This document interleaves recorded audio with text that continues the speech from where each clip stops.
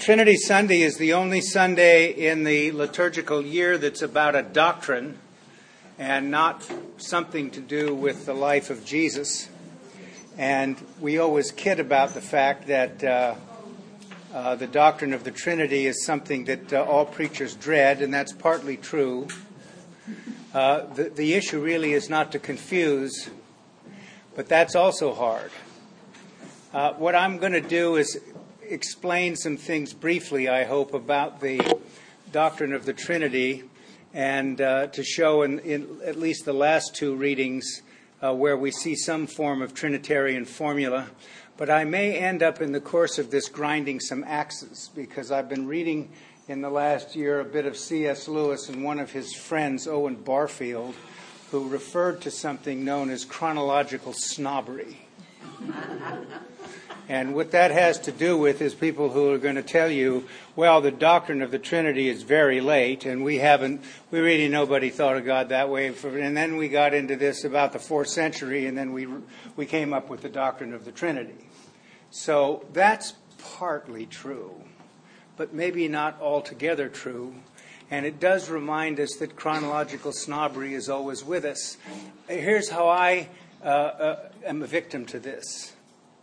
When I go to Amazon and I look at a book that I'm interested in, the first thing I do is look at the front matter and see when it was published. So if it's a subject that I find interesting and I see that it was written in 1959, I say to myself, no, it's old. Right? It's old. So I want to read something more recent. But more recent isn't always better. So C.S. Lewis also said, if you read a new book, which you should read new books, you should also then read an old book. And what I've found out over my years in the ministry, trying to keep up and so on, is that when I read some of the old stuff, I'm surprised at how a lot of the new stuff is a rehash of the old stuff, with a new sort of fillip, you know. So it's important to at least have that in mind when we think about this kind of thing. I hadn't planned to preach on the reading from Genesis, which was pretty long, and it was.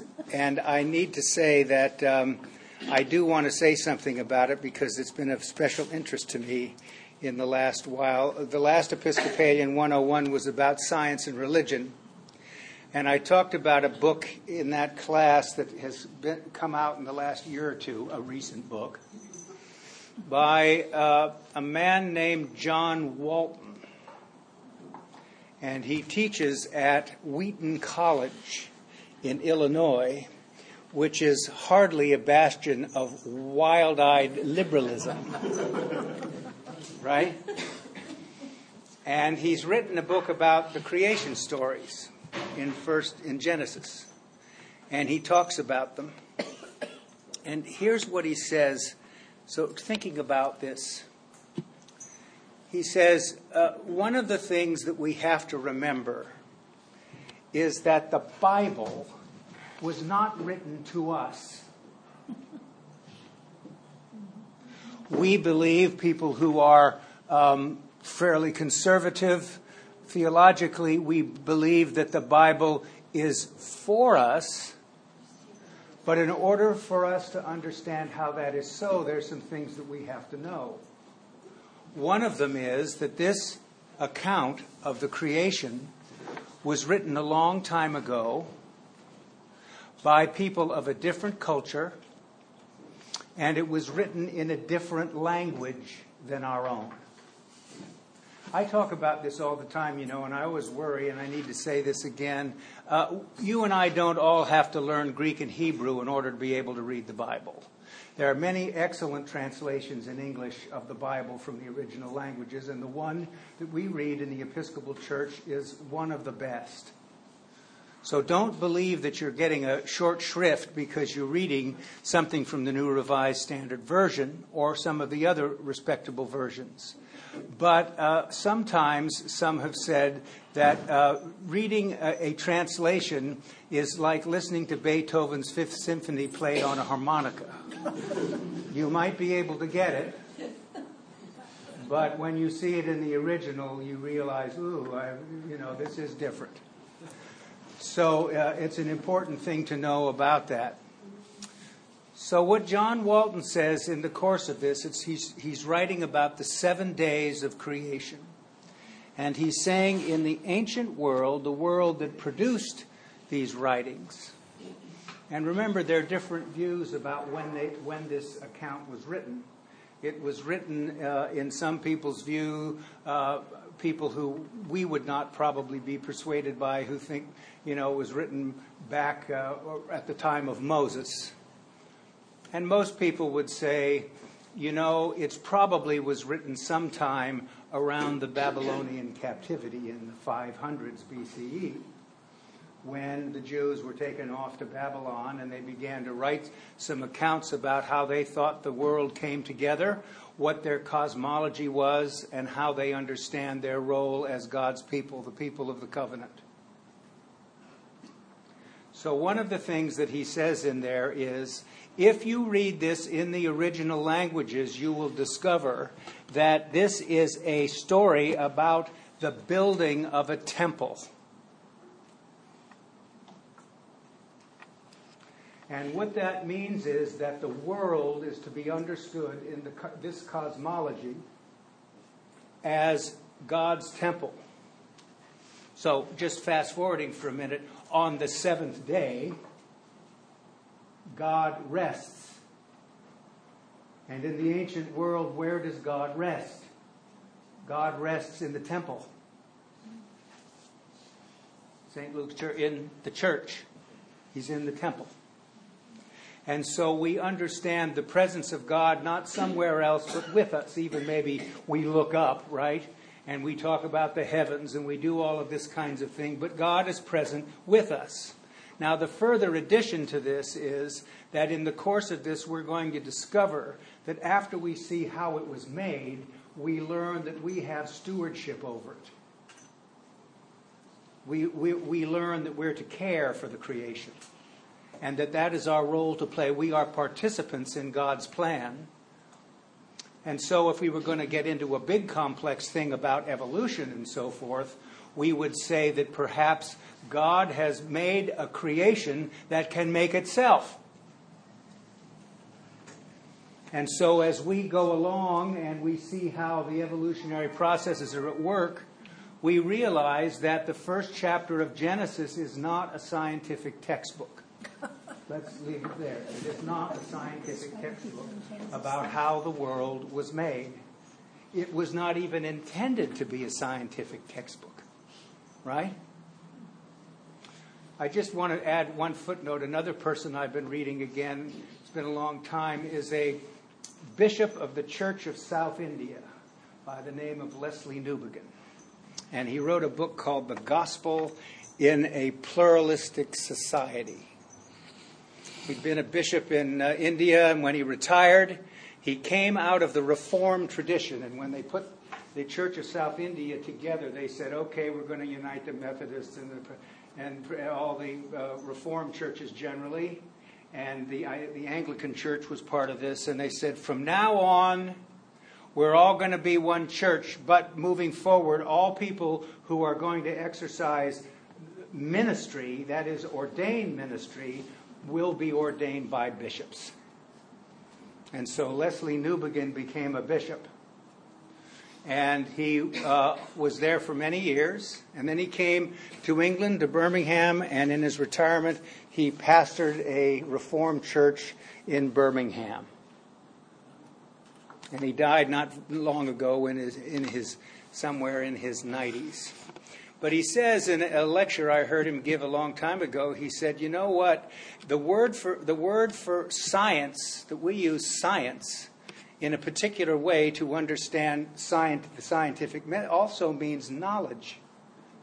And people used to use science use that word about knowledge, how you know things and what you do.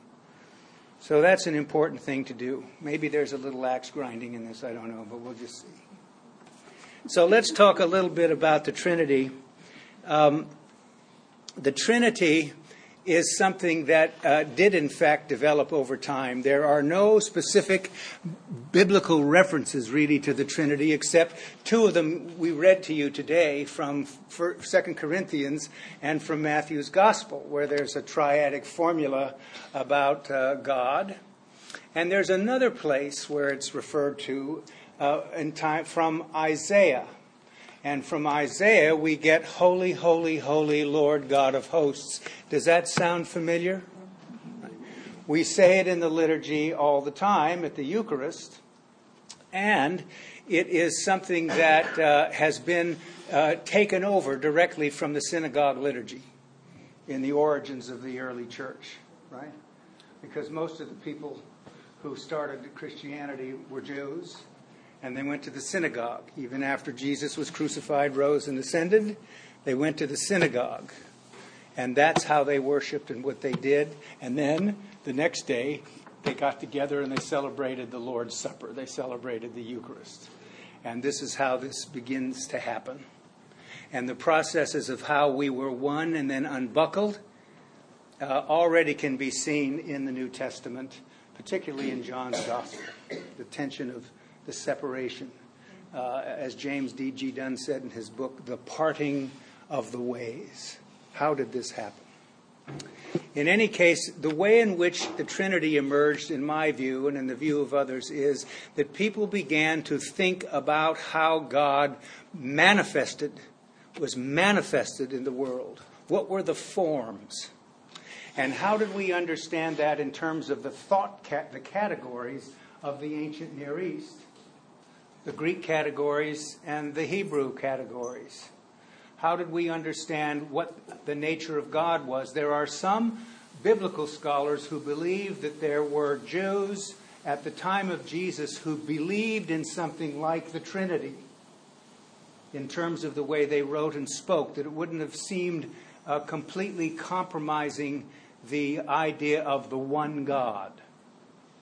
But the complexities of talking about the Trinity, Father, Son, and Holy Spirit, are probably the result of the way the Greeks talked about it. And also they used words that we translate into English that didn't mean then what they mean now. So if you say something like person, the persons of the Trinity don't necessarily mean separate entities. For example, this is every time Clark Emerson reminded me today in seminary, every time you came up with some novel explanation about the Trinity, you had committed some heresy, right, in terms of the way in which the church has thought about things. Oh, no, that's patripaction. What are we going to do, you know? Or you can say water has three forms: ice, liquid, steam, gas. So guess what we'll get? You know, God is the block of ice, Jesus is the water, and the steam is the Holy Spirit, right? That's also devastatingly wrong. You can't do that either, you know, in that sense. In the Greek world, in the plays, have you ever seen those masks that actors would go like this with? Okay, happy, sad, mad, glad, whatever. It's still one person putting the mask on, but it is manifested in a different way. So we would say in doctrinal terms, for example, that when you're speaking of one person of the Trinity, all three are present as well. But you're speaking about the way in which God is being made manifest at this particular time. So they began to say, well, how in my own spiritual yearnings and in my life and in our life together as a community, how do we understand God as Trinity? And what binds them together? Now, in strict theological terms, Dr. John Macquarie would say, here are the words I'm going to use for the persons of the Trinity. I'm going to refer to God, the Father, as unitive being. As primordial being, you know, the unmoved mover, thought thinking itself, right? And I'm going to speak of God the Son as expressive being, the mystery of God, primordial being, moving out to create, redeem, and sanctify. And then I'm going to talk about the Holy Spirit as unitive being, the process of uniting us one to another. So one of the things the early church talked about when they used the term Trinity was to refer to the fellowship or the communion. You know, all the talk in the Episcopal Church these days about radical hospitality and the importance of hospitality and understanding the church is organized to be hospitable and to extend. That's not a new thing. That's something that comes from the church's ancient community life and self-understanding. So when we think about the Trinity in that sense, we realize that they have a shared life, and the glue that binds them together is love. And so Christian people, as they began to experience God as Trinity, understood this in their individual communities. The word they use to describe this is koinonia in Greek. It means fellowship, or it can mean communion. You know, I think it's a wonderful thing that week to week we receive the Holy Communion. Jesus literally dwells in us through the Spirit and the presence of God. So we're strengthened and empowered by that on a regular basis. God manifesting himself in these various ways. So they began to say, well, this must be the way we understand God. And sooner or later, they began to put two and two together. Now, the great question is your Christian faith going to rise or fall on whether or not you accept the doctrine of the Trinity? Alan Jones, in his book, Common Prayer on Common Ground, A Vision of Anglican Orthodoxy, says, the holy and undivided Trinity tells us that God is with us, God loves us, and God calls us without exception into communion. And so by virtue of that, this is a helpful thing, I think, for thoughtful people. But we also have to say that we're in favor of belonging and then believing. This is something that people don't talk about that much. They're beginning to. But in some iterations of Christianity, the first thing you need to do is to believe. And you need to check the boxes. Or even in the most primitive form, you need to go through the 3 or 4-fold process of understanding that you're a sinner, understanding that Jesus is here to save you, accepting that saving extension of Jesus Christ, and then saying the prayer that says you accept that. And there are a lot of evangelical Christians who think everybody's got to be put through that process first, and then you can't do anything after that. And it's completely counterintuitive for most people who live today in the postmodern world. And even if that's your brand of Christianity, there are people within their own community who are beginning to say now, you know, why do you do this? One of them is Timothy Keller, who's the pastor of that very large Presbyterian church in New York City. You got 6,000 people a Sunday going to church in 3 different places. And he talks to in a conversation he had with other members of the clergy. He said, "Why do you do this? Why do you insist on doing this when people are not ready for this yet? Don't do this. You need to have another starting point, and this is how you need to do it." So one of the things I think the Trinity always talks about is sort of an internal community bound by love, and Christian people are an internal and external community bound together in love, who wish to bring it to the world, not in specifically religious categories always, but through trying to say, this is the way in which we wish to proclaim the presence of God in Christ to the world. A world where it is going to become easier for people to be good. There's a great famous icon in the Eastern Church of the Holy Trinity. And it's a painting of 3 people sitting in a room around a table drinking wine out of bowls. And they're there as the Trinity, three persons of the Trinity, enjoying each other's company, right? So it's a pretty good symbol of what it is that the church was trying to get at. I mention this to you because one of the great theologians of the 20th century, Karl Rahner, a Jesuit, famous, said one time, if the doctrine of the Trinity disappeared tomorrow morning at 8 a.m., no one would miss it. Right? And he then went on to lament that fact, but to also say that, this is something that people can just get themselves all twisted up about or put people's feet to the fire in terms of orthodoxy. My experience has been that people who get serious about practicing their faith and do some studying and do some living about trying to be transparencies and reflections of God's grace and love don't find some of these doctrines to be more difficult.